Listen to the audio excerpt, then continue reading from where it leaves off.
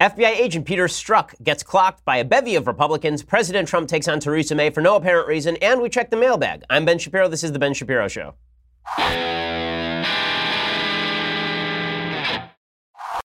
Man, oh man, when the news is this stupid, it's not hard to do a show. And we have lots to get to today. But we begin first with reminding you that your employees could be better. Now, mine couldn't. My employees are just spectacular. I mean, they made a video yesterday that is so good, I can't stop talking about it. But if they ever displease me, then we'll go directly to ZipRecruiter and we will replace them forthwith. The way we will do that is by going to ZipRecruiter and listing our job. And then ZipRecruiter sends our job to over 100 of the web's leading job boards. They don't stop there with their powerful matching technology. ZipRecruiter scans thousands of resumes to find people with the right experience and invite them to apply to your job. As applications come in, ZipRecruiter analyzes each one and spotlights the top candidates so you never miss a great match. ZipRecruiter is so effective that 80% of employers who post on ZipRecruiter get a quality candidate through the site within the first day. So with results like that, it's no wonder that ZipRecruiter is the highest rated hiring site in America. We use it here at Daily Wire right now. My listeners can try ZipRecruiter for free at this web address. It's ZipRecruiter.com/dailywire. Okay, try it for free. ZipRecruiter.com/dailywire. We use it here at the Daily Wire, so that makes sense.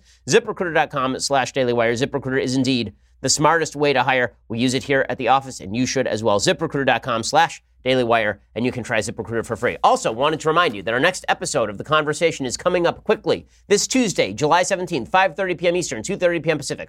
All of your questions will be answered by our own Andrew Klavan with our host, Elisha Krauss. Our live Q&A is available on YouTube and Facebook for everybody to watch.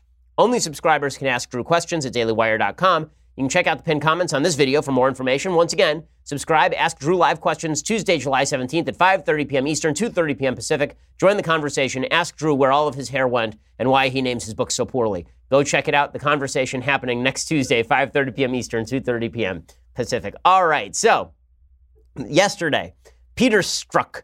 You remember this guy. This is the guy who is an FBI agent having an affair with another FBI agent, and he was texting with her the whole time about how much he hated Donald Trump. And this only matters because Peter Strzok was in charge of both the Hillary Clinton email investigation as well as the Trump-Russia collusion investigation.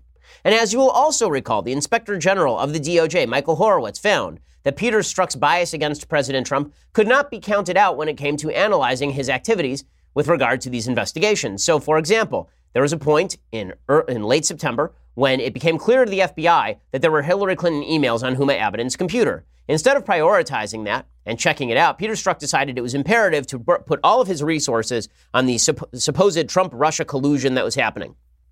And instead of checking out the Hillary thing, he checked out the Trump thing. That delayed the Hillary thing until late in the election cycle. Ironically, that ended up boosting Hillary Clinton out of the presidency. It ended up creating a Donald Trump presidency, possibly by allowing the FBI and James Comey to re-announce an opening of Hillary's email investigation like 5-6 days before the election actually happened. So Peter Strzok is, he's the guy who wrote that he would stop Trump from becoming president. He was the guy who wrote that all of these ignorant hillbillies were going to vote for Trump. He's a real joy to behold. So he shows up on the Hill yesterday, and he's testifying in front of the House Government Oversight Committee. Let me say at the outset, I don't think that this was a useful hearing. The reason I don't think this was a useful hearing is because no new information was available. We already knew what Peter Strzok was going to say about all of this because it said all of it in the Inspector General report. The only thing that would have been useful is if the members of the House Committee on Oversight, if the Government Oversight Committee, if they'd actually asked Strzok about specific instances of decision-making and whether those decisions were biased by his anti-Trump hatred. Right, so if they had actually had in front of them like a complete timeline of Peter Strzok's decision-making from the initiation of the Hillary Clinton email investigation and the Russia collusion investigation all the way through today and said, okay, here's all your decisions. Here's why this one seems biased. Explain yourself. That would have been useful. Instead, what it turned into was a lot of grandstanding and browbeating. It did, however, make Peter Strzok look pretty terrible because Peter Strzok is, it turns out, a garbage human. And when I say he's a garbage human, I say this advisedly. You know, there's a moment yesterday when Louis Gohmert got a lot of flack because Louis Gohmert went after Strzok, and he went after Strzok for cheating on his wife, and you know, then texting with this lover about Donald Trump all the way through. Here was Representative Gohmert from Texas going after Strzok yesterday. There is the disgrace. And it won't be recaptured anytime soon because of the damage you've done to the justice system. And I've talked to FBI agents around the country. You've embarrassed them. You've embarrassed yourself. And I can't help but wonder when I see you looking there with a little smirk, How many times did you look so innocent into your wife's eye and lie to her about Lisa? Mr. Chairman, this is outrageous.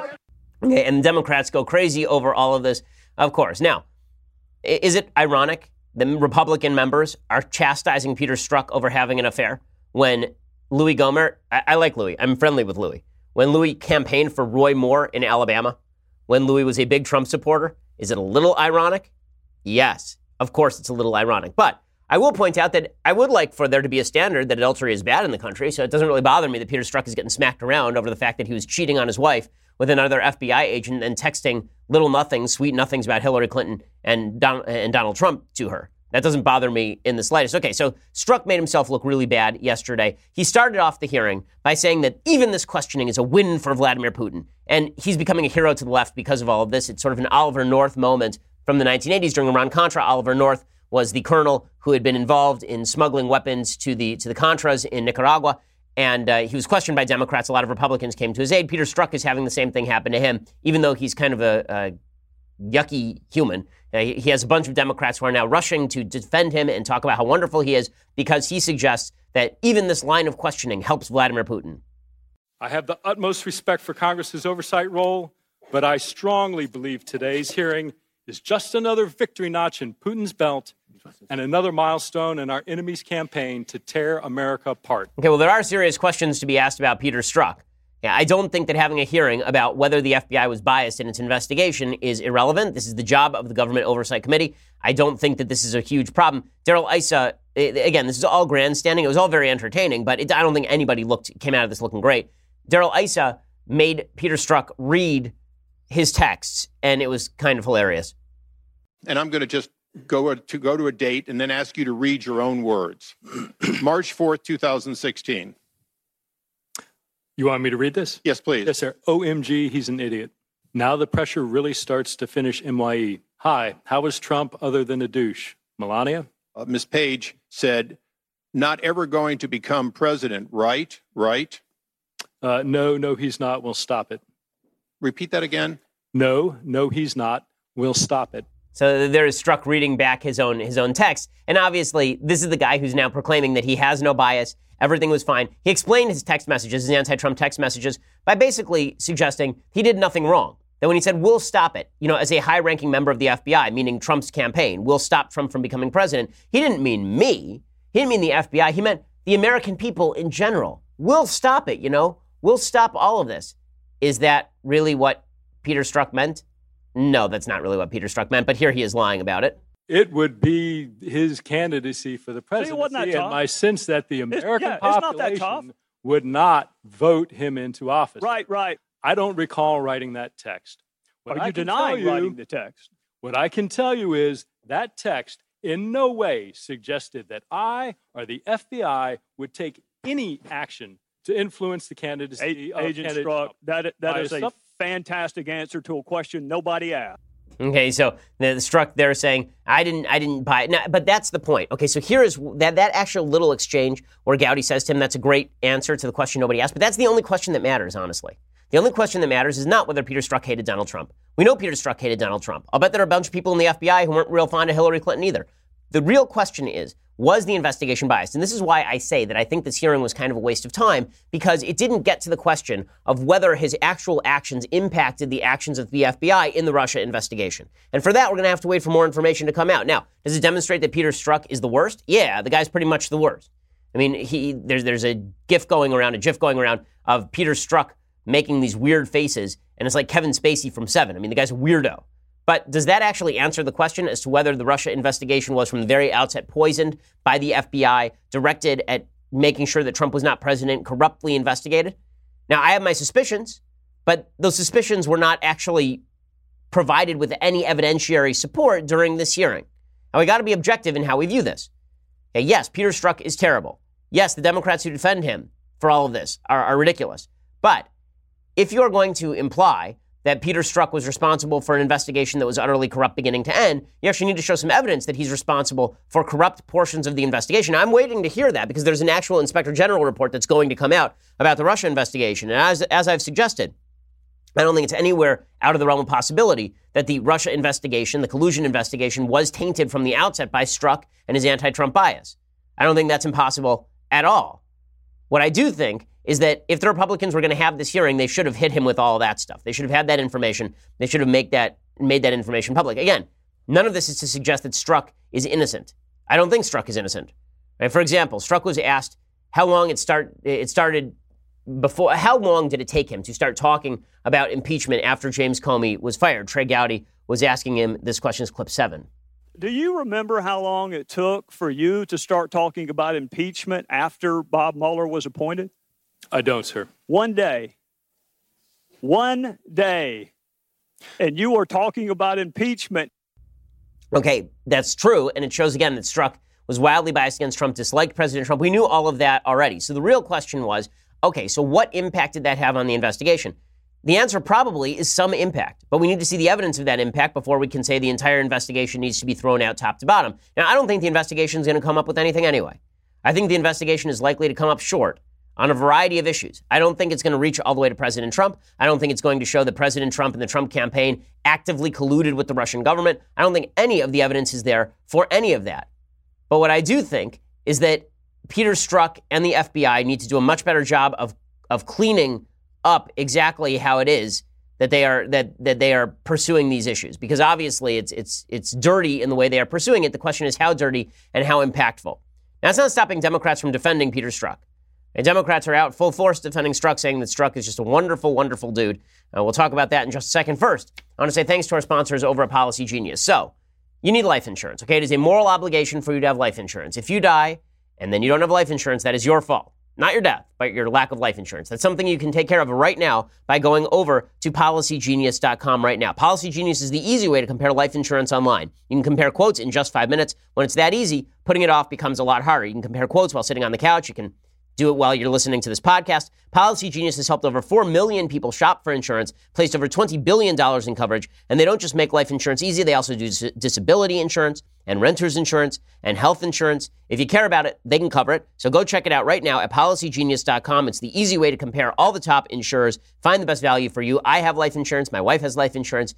I urge you, seriously, go get life insurance right now. You never have to think about it again once you got it. Go check it out, PolicyGenius.com. No sales pressure, zero hassle, and it's free. Once again, that's PolicyGenius.com. There's a reason that 4 million people shop for insurance using Policy Genius, and they've placed $20 billion in coverage. PolicyGenius.com. Don't put it off. Alrighty, so with all of this said, with Peter Strzok being as corrupt as Peter Strzok is, with him being as smug as he is, and the smugness matters here. Hey, listen, I have a certain amount of sympathy for people who are smug, considering that I'm a charter member of the Smug Club. But if, in fact, Peter Strzok is really smug about what he believes, what that tends toward is a certain level of certainty in his activity with regards to his professionalism. Right? He tends to believe that his opinion is fact, which is why he's so smug about it. When you start to believe that your opinion is fact, well, that tends to creep into a mission skew. It tends to allow you to believe that the stuff you are doing is legitimate, even when it's slightly illegitimate. And again, we're going to have to wait to see the facts come out as to how badly he botched the investigation, but I'd be very surprised if there was no botchery whatsoever. Democrats, however, are out defending Strzok because Strzok is a hero. So Steve Cohen, who's a Democratic congressman from, I believe, Tennessee, he says that Peter Strzok should be given a Purple Heart. If I could give you a Purple Heart, I would. You deserve one. This has been an attack on you in a way to attack Mr. Mueller and the investigation that is to get at Russia collusion involved in our election. Okay, so that's great. The Democrats say that he deserves a Purple Heart. Purple Heart is for wounded veterans, people who've served in the military and been wounded in the line of duty. Peter Strzok doesn't deserve a Purple Heart. Peter Strzok deserves a pink slip. Not a Purple Heart, a pink slip. I mean, the guy should be fired. And this is a guy who has disgraced the FBI, no matter how you slice it. But according to the Democrats, because he sent a bunch of anti-Trump text messages, he deserves a Purple Heart. Now, what's hilarious about this is that it's probably Peter Strzok's fault that Hillary Clinton is not president right now. If Peter Strzok had simply investigated the Hillary Clinton email stuff on Huma Abedin's computer and released that in early October, as opposed to the very tail end of October, then Hillary Clinton would have faced that round of bad headlines at the end of October. She may very well have won. So they want to give a Purple Heart now to the same people who might be responsible for Donald Trump being president in the first place. It's really hilarious. They do the same thing with James Comey. Right? James Comey was the guy who released a letter right before the election saying Hillary Clinton was under investigation again by the FBI. And now they love James Comey. The left can really be bought for a song. All you have to do is scream about how much you dislike Trump, and the left suddenly loves you. The left suddenly is just it's become an entry key to the leftist kind of lounge if you dislike President Trump. It's funny. The other night, I went with my wife over to a place in Los Angeles called the Magic Castle. The Magic Castle is just spectacular. It's a lot of fun. And we went there for our 10th anniversary. And one of the magicians there, who's this very famous magician, he's got a show on Netflix, I believe. He started off his little routine with a joke about Trump. He said, I was in New York, and everybody cheers. And then he goes, and I walked past Trump Tower, and everybody starts booing. And I thought to myself, really? Like, this is how you're going to signal to your audience that you are one of them? All these rich people sitting at the Magic Castle in Los Angeles on a Tuesday night, and you're talking about how you walked by Trump Tower, boo. I mean, honestly, I've called balls and strikes with President Trump. It made me want to cheer for President Trump when he said he walked past Trump Tower. Just the amount of smug that the left has exuded here. That's why they like Strzok. The smug for them is not it's not a bug, it's a feature. It's something that they really enjoy. Now, meanwhile, President Trump has headed over to Britain, and there he's gotten himself in a little bit of hot water. So he did an interview with the UK Sun, which is just a huge mistake. And in this interview with the UK Sun, he ripped into current Prime Minister Theresa May. So for folks who haven't been following this, Theresa May is the Prime Minister of Britain, and she is also in serious trouble electorally because if there should be a no confidence vote and they call a new election, Theresa May probably loses her prime ministership to at least somebody else within her party, and she possibly loses her party, the Conservative Party, may in fact lose the entire election to Jeremy Corbyn and the hard left socialists. I mean, Jeremy Corbyn is an actual former Soviet asset inside the UK. Jeremy Corbyn is an actual terrorist sympathizer. He's one of the worst people on planet Earth, Jeremy Corbyn. He could be the next Prime Minister of Britain if the Conservatives blow it. Well, the Conservatives have been fighting amongst themselves over how to handle Brexit. So as you recall, a couple of years ago, Brexit was voted on by the British public, and they voted that they wanted to exit the EU. And it was unclear what exactly that meant. How exactly were you going to carry out this exit from the EU? So there have been two plans that have been forward. One is sort of called for shorthand soft Brexit, and the other is hard Brexit. Hard Brexit is we are going to cut off all of the current treaties that we have with the EU and renegotiate all of them. Soft Brexit is we are going to exit in certain areas, but we're going to leave a lot of the rules in place in other areas. So as The Sun describes it, the Tory manifesto vowed to withdraw Britain from the single market and the customs union so that we can end free immigration and quit the EU court. But Labour has not signed up to that approach. A soft Brexit would see the UK have a similar membership of the European Economic Area to that of Norway. That would mean that the country would still have access to the single market while being able to make deals without the rest of the EU. So they could make outside deals.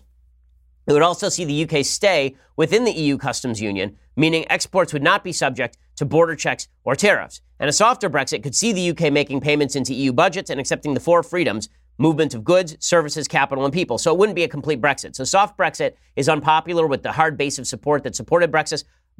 Hard Brexit is hard Brexit is not popular with the vast majority of the British public. So Theresa May has been having to walk this very fine line. Well, thankfully, she has the subtlety of Donald Trump to help her guide her through this. Donald Trump is about as subtle as a brick through a window. And so Donald Trump comes in and he starts preaching to Theresa May exactly how she should handle Brexit, obviously based on his vast experience with the British public. The reason this is stupid is because you don't want to undermine your ally there. If he undermines Theresa May, then Jeremy Corbyn could easily become prime minister, and then he has to deal with an open socialist who hates Trump, hates the United States, hates all of America's other allies.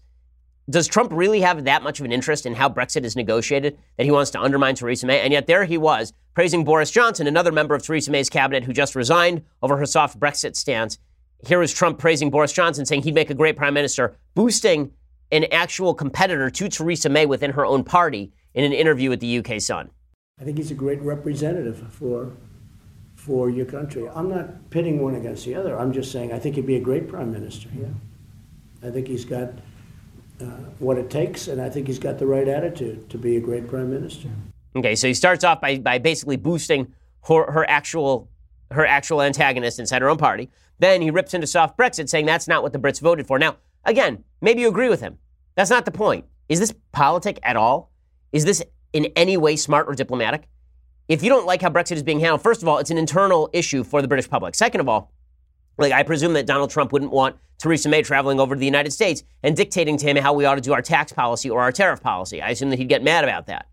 But he's going over there and telling Theresa May that she ought to basically renegotiate all her trade deals with the EU, which makes no sense, by the way, because the amount of trade that Britain receives from the EU surpasses, I think, by a bundle, the amount of trade that they receive from the United States. Here he is, in any case, ripping soft Brexit, saying that is not what the Brits voted for. Well, I think the deal that she's striking is not what the people voted on. It's a much different deal than the people voted on. It was not the deal that was in the referendum. Okay, playing expert on stuff that you really don't know much about is really not smart. I'm not an expert on Brexit. I certainly know Donald Trump is not an expert on Brexit either. And creating a binary choice between the U.S. and the EU for the UK is just not smart policy. It's not smart policy. UK exports to the U.S. were worth about 100 billion pounds in 2016 compared to 234 billion pounds to the EU in 2016. In other words, if they have to choose between the EU and the United States with regard to their trade policy, I don't think it's going to be any question that they're going to pick the EU because it would be foolish otherwise. Okay, so that wasn't all that Trump had to say. Trump then continued. He was talking with the UK Sun some more, and he ripped into Sadiq Khan. Sadiq Khan is the mayor of London, and here's the president ripping into Sadiq Khan. Now, this is the part where Trump actually says some stuff that's true. You have a mayor who's done a terrible job in London. He's done a terrible job. And if you don't mind me take a asking. look at the terrorism that's taking place. Look at what's going on in London. I think he's done a terrible job. I agree with Trump here. But at least if you're going to attack your opponents when you are abroad. Okay, with all that said, the president of the United States is making a lot of waves over there. It's not stopping hilariously enough, it is not stopping the left from making even greater fools of themselves than they otherwise would. We'll talk about that in just a second. First, I want to say thanks to our sponsors over at Wink. So, do you need a drink? Because, damn, I need a drink. I mean, let's be straight about this. And if you do need a drink, but you actually want a nice bottle of wine, like you don't know the difference between a bottle of Manischewitz, a bottle of turpentine, and a bottle of decent wine, then perhaps you ought to check out our friends over at Wink. Wink makes it easy to discover great wine. It's WINT. It's a great resource. It makes enjoying downtime that much easier. Wink's wine experts select wines matched to your taste, personalized for you, shipped right to your door, starting at just $13 a bottle. There's nothing like coming home to a box of delicious Wink wine selected just for you. It's the best day of your month. Fill out Wink's palate profile quiz and then answer simple questions your average store clerk wouldn't ask or translate into a recommendation. Questions like, how do you take your coffee? Or how do you feel about blueberries? And then Wink sends wines curated directly to your taste. The more wines you rate, the more personalized your monthly selections. Each month, there are new delicious wines like the insanely popular Summer Water Rosé, no membership fees, skip any month, cancel anytime, and shipping is covered. So if you don't like a bottle they send you, they'll replace it with a bottle you'll love, no questions asked. Discover great wine today. It really is great. They customize it just to your palate. Go to trywink.com/Ben. You get $20 off your first shipment. That's TRYWINC.com/Ben for $20 off. Trywink.com/Ben for $20 off. Again, trywink.com/Ben to let them know that we sent you. Okay, so none of this is stopping the leftists in the UK from making the same sort of fools of themselves that leftists in the United States have as well. So they started off by flying a baby Trump balloon over the Westminster. Okay, so there was a lot of talk about how big this thing was going to be. And there were a bunch of pictures of it. They basically suggested it was going to be a blimp-sized baby Trump balloon that was flying over Westminster Abbey, which is really close to Parliament. And here is the actual size of the balloon that they flew. That thing is not even the size of like a small bounce house. Okay, that's what you order from Amazon versus what comes in the mail right there. Right? That's your profile on Tinder versus what you look like in real life. That is not what they were going for. And yet, there it is. So the leftists, doing wonderful work over all of this. And then Jeremy Corbyn, he says that Trump is best friends with Theresa May, and it's just terrible. Why would Theresa May be friends with Trump?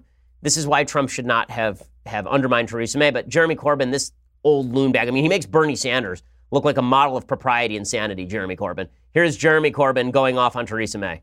Theresa May has invited President Trump to this country at a time when his dangerous and inhumane policies are putting the lives and the well-being of millions of people at risk. The Labour Party is committed to dialogue, including, of course, with those we strongly disagree with. Okay, so Jeremy Corbyn using this as an opportunity to rip into Theresa May. This is why, I know that the Trump policy is basically he's a bull in a china shop with everything. And sometimes that's great. Sometimes the China needs to be broken. I'm not sure our relationship with Theresa May needs to be broken at this time with Jeremy Corbyn sitting there waiting to pick up all of the pieces. Now, that doesn't mean that everything that Trump has said in Britain is wrong. Some of the stuff he said in Britain is right. Here's Trump, for example, talking about immigration into Europe. And people are taking this as Trump's a racist. No, what Trump is saying here is that lack of assimilation into Western civilization creates all sorts of cultural problems. He's not the first person to say stuff like this. David Cameron, former conservative prime minister of UK, has said the same thing. Angela Merkel has said the same thing. Here's Trump talking about mass immigration into the EU. I just think it's changing the culture. I think it's a very negative thing for Europe. I think it's very negative. I think having Germany, and I have a great relationship with Angela Merkel, great relationship with Germany. But I think that's very much hurt Germany. I think it's very much hurt other parts of Europe.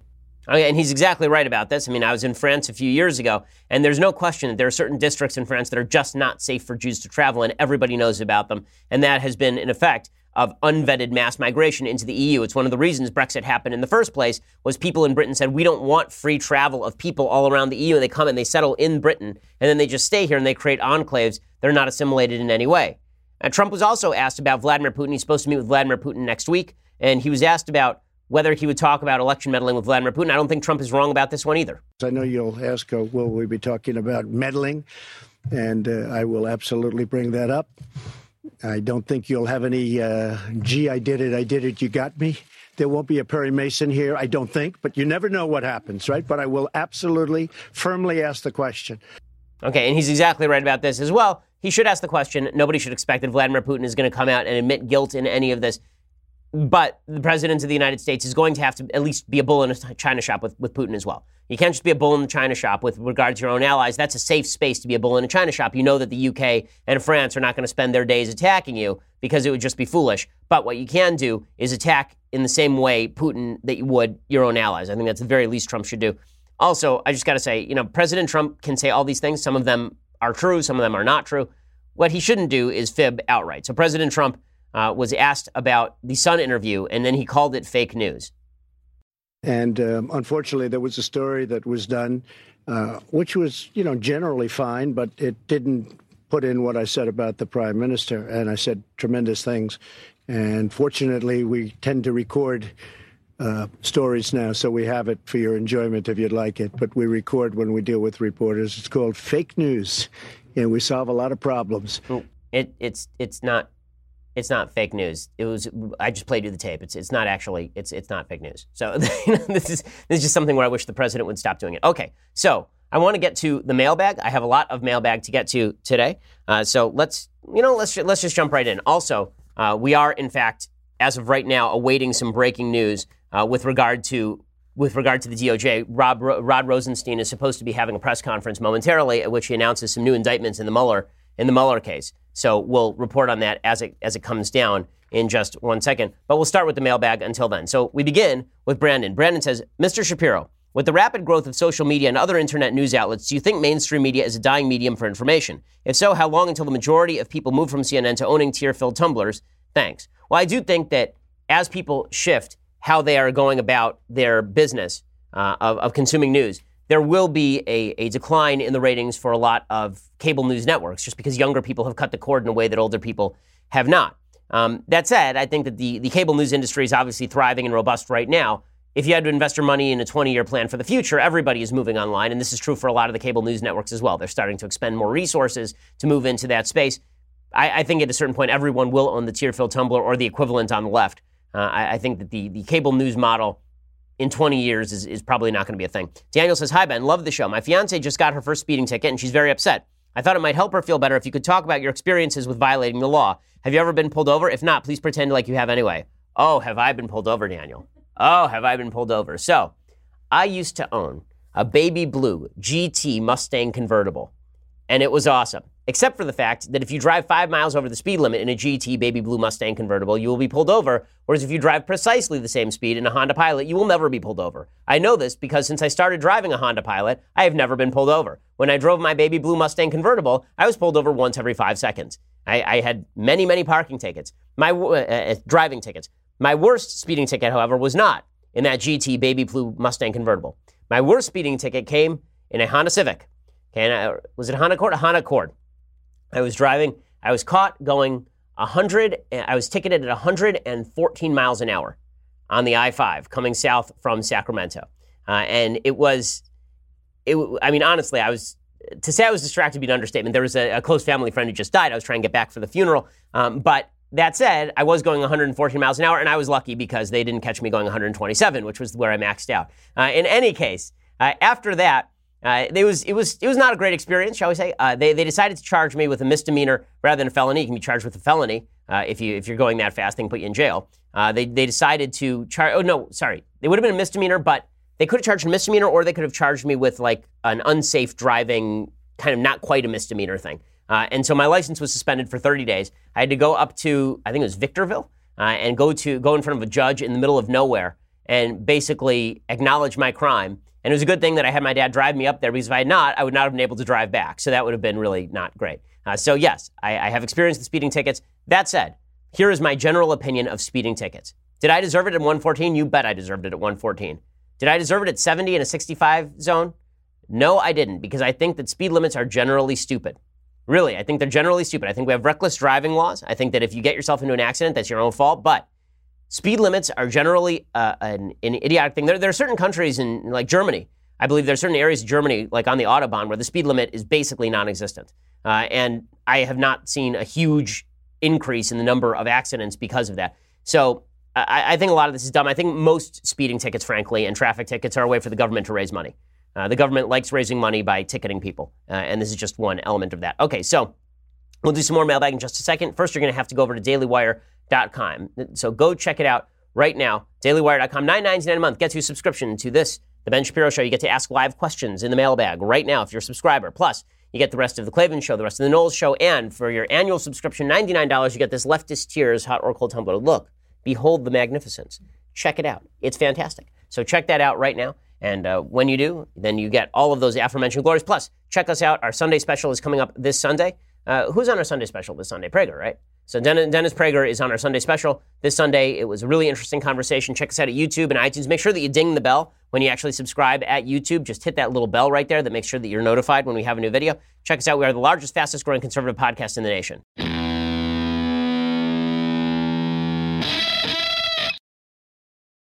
Okay, so let's get back to the mailbag. Quick update on the Rosenstein thing before we get back to the mailbag. So I am now hearing that Rosenstein is set to announce indictments for 12 Russian intelligence officials for hacking. I'm not sure why exactly that is deeply, deeply newsworthy. It's not an American who's actually involved in the hacking, and there's no charge that these people are involved specifically with the Trump administration. These are the first charges by the Mueller office directly accusing the Russian government of meddling in the 2016 presidential election. I think we all acknowledge already that the Russian government was meddling in the election. So watch as everybody goes nuts today, but I don't think that it's going to be that big a deal. Okay, back to the mailbag. Brandon says, Mr. Shapiro, with the rapid growth of social media and other internet news outlets, do you think mainstream media... we got that one already. Sorry. Back to, let's see, Troy. Okay, so Troy says, Chief Justice Shapiro, I hope we'll hear that by 2030. No chance. How is the Chief Justice chosen? Are they appointed the position by the president, or do the justices pick the Chief Justice based on who has control on the court? So it's an appointed position, the Chief Justice. It is not like they elected among their friends and they hold the re-election among their friends. Like when Roberts was selected to the court by Trump, everybody knew that he was going to become Chief Justice of the Supreme Court because he was replacing William Rehnquist. So you actually have to replace the Chief Justice, I believe. I don't think that it's like the friends get together and decide to change it. Elise says, if you could debate any person, living or dead, in front of a large audience, who would you choose to debate? Bernie Sanders, hands down, anytime, anywhere, half my brain excised, not a problem. Philip says, how do I get Veronica from the DW chat to marry me? If we get divorced, what happens to our tumblers? Well, I don't know Veronica, Philip. All I can say is that ladies love the tumblers. So if you pledge that your tumbler will be hers forever, no matter what happens in the divorce, I will suggest that your shot with Veronica will be much better, because when you pool your assets, including tumblers, you're both richer for it. Okay. Edward says, Ben, I recently read Henry David Thoreau's Civil Disobedience. While I agree with him regarding his philosophy of nonviolent protests, he also criticizes the notion that citizens should obey laws we feel are wrong until the law is changed, even going so far as to say we shouldn't pay taxes if we felt they were going to be used for immoral purposes. My question is, where does this end? There are plenty of laws currently on the books that I believe to be wrong, and a plethora of programs I don't want my tax dollars funding. So should we disobey all the laws we don't like and not pay taxes, or are there just some laws like slavery that are so egregious that we have to take a stand against them? If so, what determines those kinds of laws? Thanks, love the show. This is a serious question in the history of American law and jurisprudence, and it's one that requires a lot of thinking, because the general answer is you should obey the laws that are the products of a system that you can change from within. If, however, the laws are the products of a system you cannot change from within, and they are so evil as to require you not to obey them, then armed rebellion might be necessary. So, for example, the American Revolution was founded on the idea that the founders were being taxed without representation. They had no capacity to affect the change within the system, and therefore they had to rebel. There's a good case to be made that disobedience to slave laws, like disobedience to the Fugitive Slave Act of 1850, that was morally justified because there was no real chance of changing that at the federal level. That was something that should have been disobeyed in practice, and that basically is what happened in large swaths of the North. The idea that you can disobey tax law, I think that's a little bit different simply because tax law changes all the time, and you actually can have a pretty marked impact on how the tax law is both created and interpreted. John says, Ben, do you have any advice for aspiring authors, especially with regard to publishing and marketing your book? Well, my advice for aspiring authors is do some reportage. Right? Go out and write something that people like. Once you have a certain level of notoriety, you can write whatever you want. Obviously, you can be Bill Clinton and write a mystery novel with James Patterson. But if you are somebody who's up and coming and you want to get into, say, the thought space, not necessarily the fiction space, but like the nonfiction thought space, then I would recommend you go out and do some reporting. My first book was a reported book, Brainwashed, all about bias on college campuses. It did really well because it was new information people didn't have. When it comes to writing fiction, I don't think there's any real rule with regard to what kind of fiction works and what kind of fiction doesn't, and what gets published and what doesn't. It seems to me that you can be as marketable as you want to be, and it's completely subjective as to how these books are selected, which is why so many bad books get published. Kurt says, Ben, I'm aware I'm in a conservative echo chamber. I ignore left sources because of their condescending, misleading, or unfactual, hateful, and poisonous speech. However, Jordan Peterson is slowly convincing me I should listen to both conservative and liberal voices. He states the West's success depends on both sides and we should be talking to each other. Could you name a few podcasters and or journalists who present the news and information based on facts and their values and not their party ideology or some far-left nonsense? I'm looking for the Ben Shapiro on the left. Well, there are certain people on the left who I actually enjoy talking to, who I'm friendly with, and whose stuff I enjoy reading. So my favorite right now is there's a gal named Jane Costin who writes over at Vox.com. Now, I'm not a Vox.com fan, but I think Jane actually tries to be thoughtful about how she approaches these issues. What's hilarious about that is that I originally met Jane after she wrote a piece ripping the crap out of me in the New York Times, saying that I was an emissary of hollow bravery. And then she got in touch with me, and I wrote her back, and she said, I hope you're not mad. And I was like, why would I be mad? Like, people criticize me all the time. But I think she actually tries. I think that Jake Tapper I think he tries. I think Jake tries. I'm not sure he always succeeds, but I'm not sure any of us always succeed. I think that there are some journalists who do a better job than others, and at different times, right? I think Jake, when it came to, for example, that gun debate in Parkland, was not doing a good job. But I think Jake, when it comes to covering, for example, the when it came to covering the Hillary Clinton email stuff, I think Jake was significantly better and asked some real tough questions of people. So you sort of have to determine on a case-by-case basis, unfortunately. Trying to think who else is a good reporter on the left. Maggie Haberman from time to time. There are some reporters at the Washington Post who do a fairly decent job, some at the New York Times. I'll try to compile a list and put it out there because I think there are some people who are at least doing their best, trying on the left. AJ says, hi, Ben. Last year, a week before my 28th birthday, I purchased my first house. I'd always lived with my parents, and once I graduated from college, started paying some of the monthly bills to help out as we agreed. My parents were great and let me stay until I was financially stable enough to live on my own. I know some people think parents should make kids leave the nest upon reaching 18 or 21 and let them get by on their own. I was just wondering your thoughts about what age one should move out and if you think my parents were too easy on me. Love the show and thanks for the thought-provoking rhetoric you speak. Okay, so here's my perspective. You have to tailor this to the kid. So after law school, I came back and I lived at home. That was really not a huge problem because I could afford to live outside the home. My parents knew I was responsible. It was not a question of me sponging off my parents. I had a job. It was just a question of I was more comfortable living at home because I like my parents, they like me, and there was no real rush for me to go out and get an apartment. So, that's one thing. It's another thing if you're enabling. Right? If a parent is enabling or if you are becoming a sponge off your parents. If the idea is you don't want to pay the bills, so that's why you're staying home, or you're too lazy to get an apartment, or you don't want to do your own laundry, or that kind of stuff, then you really should move out, and your parents are not doing you any sort of great benefit by not kicking you out of the house. They're actually making your life worse in a lot of ways. I do think that you reach a certain age, and no matter what your priority, you really should get out of the house. I mean, if you're 25, 26 years old living at home, I think that you should really start thinking about getting an apartment, move out, live on your own. Living on your own is something that's worthwhile as a general rule. Tyler says, hey, Ben, what version of time travel in movies and TV shows do you think is the most realistic? Examples include the fixed timeline where nothing can be changed, like Lost and The Terminator, and the dynamic timeline where changes cause alternative timelines, like in Back to the Future. Thanks. Well, I mean, I'm reading a book on time right now that I'm going to recommend next week. There's a good case to be made that time is actually an illusion, that it's something that human brains use to organize the stuff that happens in their lives, but that essentially all time exists kind of simultaneously, and that you are, as a creature traveling through this mixture of material and time, that you are just observing things in a weird way. Right? All these weird questions are raised by quantum mechanics and Einstein's theory of relativity. There are all sorts of weird questions about how time actually works. But if you were to think in a timeline way, no, I don't think that there is like a fixed timeline. No matter what you do, it can't change. I think that I'm not a determinist. I'm a free will believer. So I think that there are such things as alternative timelines if you could time travel. Also, I just find movies and TV shows based on a fixed timeline utterly boring because you know what's going to happen at the end anyway. So what the hell's the point?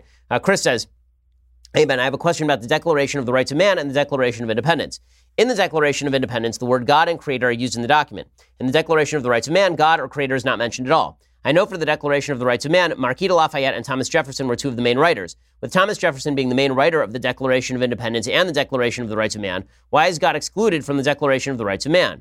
Also, did Thomas Jefferson believe in the same God that Jews and Christians believe in, or was he referring to something else like how Maximilien Robespierre was trying to force French society into believing in the cult of the supreme being or deist beliefs? Also, was many of the ideas of Maximilien Robespierre carried on to people like Lenin, Stalin, Hitler, and many others? That is 1,000 questions. All of them are good. Fortunately, I have a book coming out next year that is on exactly this topic and goes through all of these questions one by one. I will say in brief that the difference between the American Revolution and the French Revolution is that the American Revolution still paid fealty to Judeo-Christian values, whereas the French Revolution, in the memorable phrase used at the time, was all about strangling the last king with the guts of the last priest. So the idea was that religion was an eminent bad, and overthrowing religion in favor of a sort of deist worldview was the best way to achieve a reasonable society. Obviously, that failed. You have to moor your values to something, and in America, you moor those values to the Judeo-Christian God.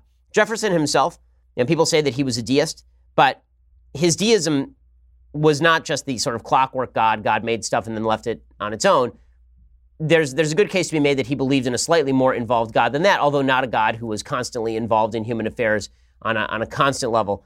He believed that human beings, through reason, were more likely to shape the world around them, but he did believe in the natural law and the idea that the universe had been constructed according to certain laws that required certain human behaviors, right? This was common to virtually all the founders. Washington believed this, Adams believed this, Jefferson believed this. I mean, listen, there's something called the Jefferson Bible, where Jefferson tried to go back and reorganize the Bible and tried to make it sound more reasonable, basically. So this is not somebody who's trying to disconnect the people from the Bible as a general rule.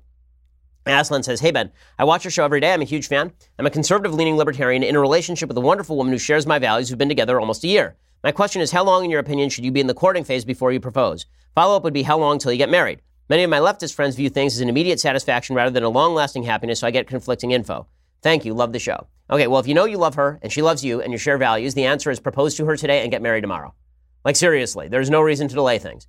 I'm speaking as somebody who got engaged to my wife after 3 months of dating and got married to her after 8 months of dating. Okay, and that's just because it took that long to get the wedding together. Okay, so and we've been married for 10 years and we're quite happy. When you share values, this idea that the longer you live together with somebody, the more you are likely to live together well with somebody is belied by every statistic. People who live together before marriage actually are less likely to stay married over the course of time because you already know each other's flaws. So the whole purpose of marriage is that you're taking a leap of faith into a relationship with a person who's going to develop over time. But if you share values, then you have something to hew to. But if you are in a situation where you are attempting to bust through all of the flaws you know about each other already because you've been dating for 7 years, it's a lot harder to get the enthusiasm up for I'm going to sign up for another 30. It's a lot easier to do this at the very beginning. This is why marriage is built around the idea of passionate love, and marriage is built around the idea of companionate love. So marriage at the outset, dating is built around passionate love, marriage is built around companionate love. Companionate love over time, there are charts that show this basically. Jonathan Haidt talks about this in In the Pursuit of Happiness, his book on the Happiness Hypothesis, his book on happiness, basically he says that relationships start off like this. Here is your passionate level of love. It is up here. And then here, down here, is your companionate level of love, meaning the amount of trust you have in the person, how well you know the person, how predictable that person is. And over time, in the first year, basically, the first couple of years, passionate love goes like this, and companionate love goes like this.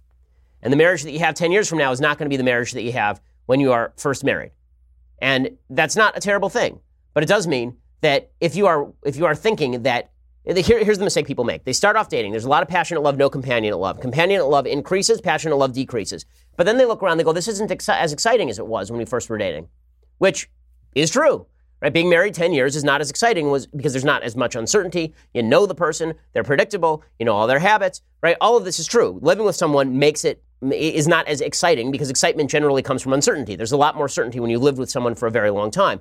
Well, when that's the case, the question is, how do you get from passionate love to companionate love and stay in companionate love and be satisfied with companionate love? And the answer is that marriage was designed to hem in passionate love into companionate love.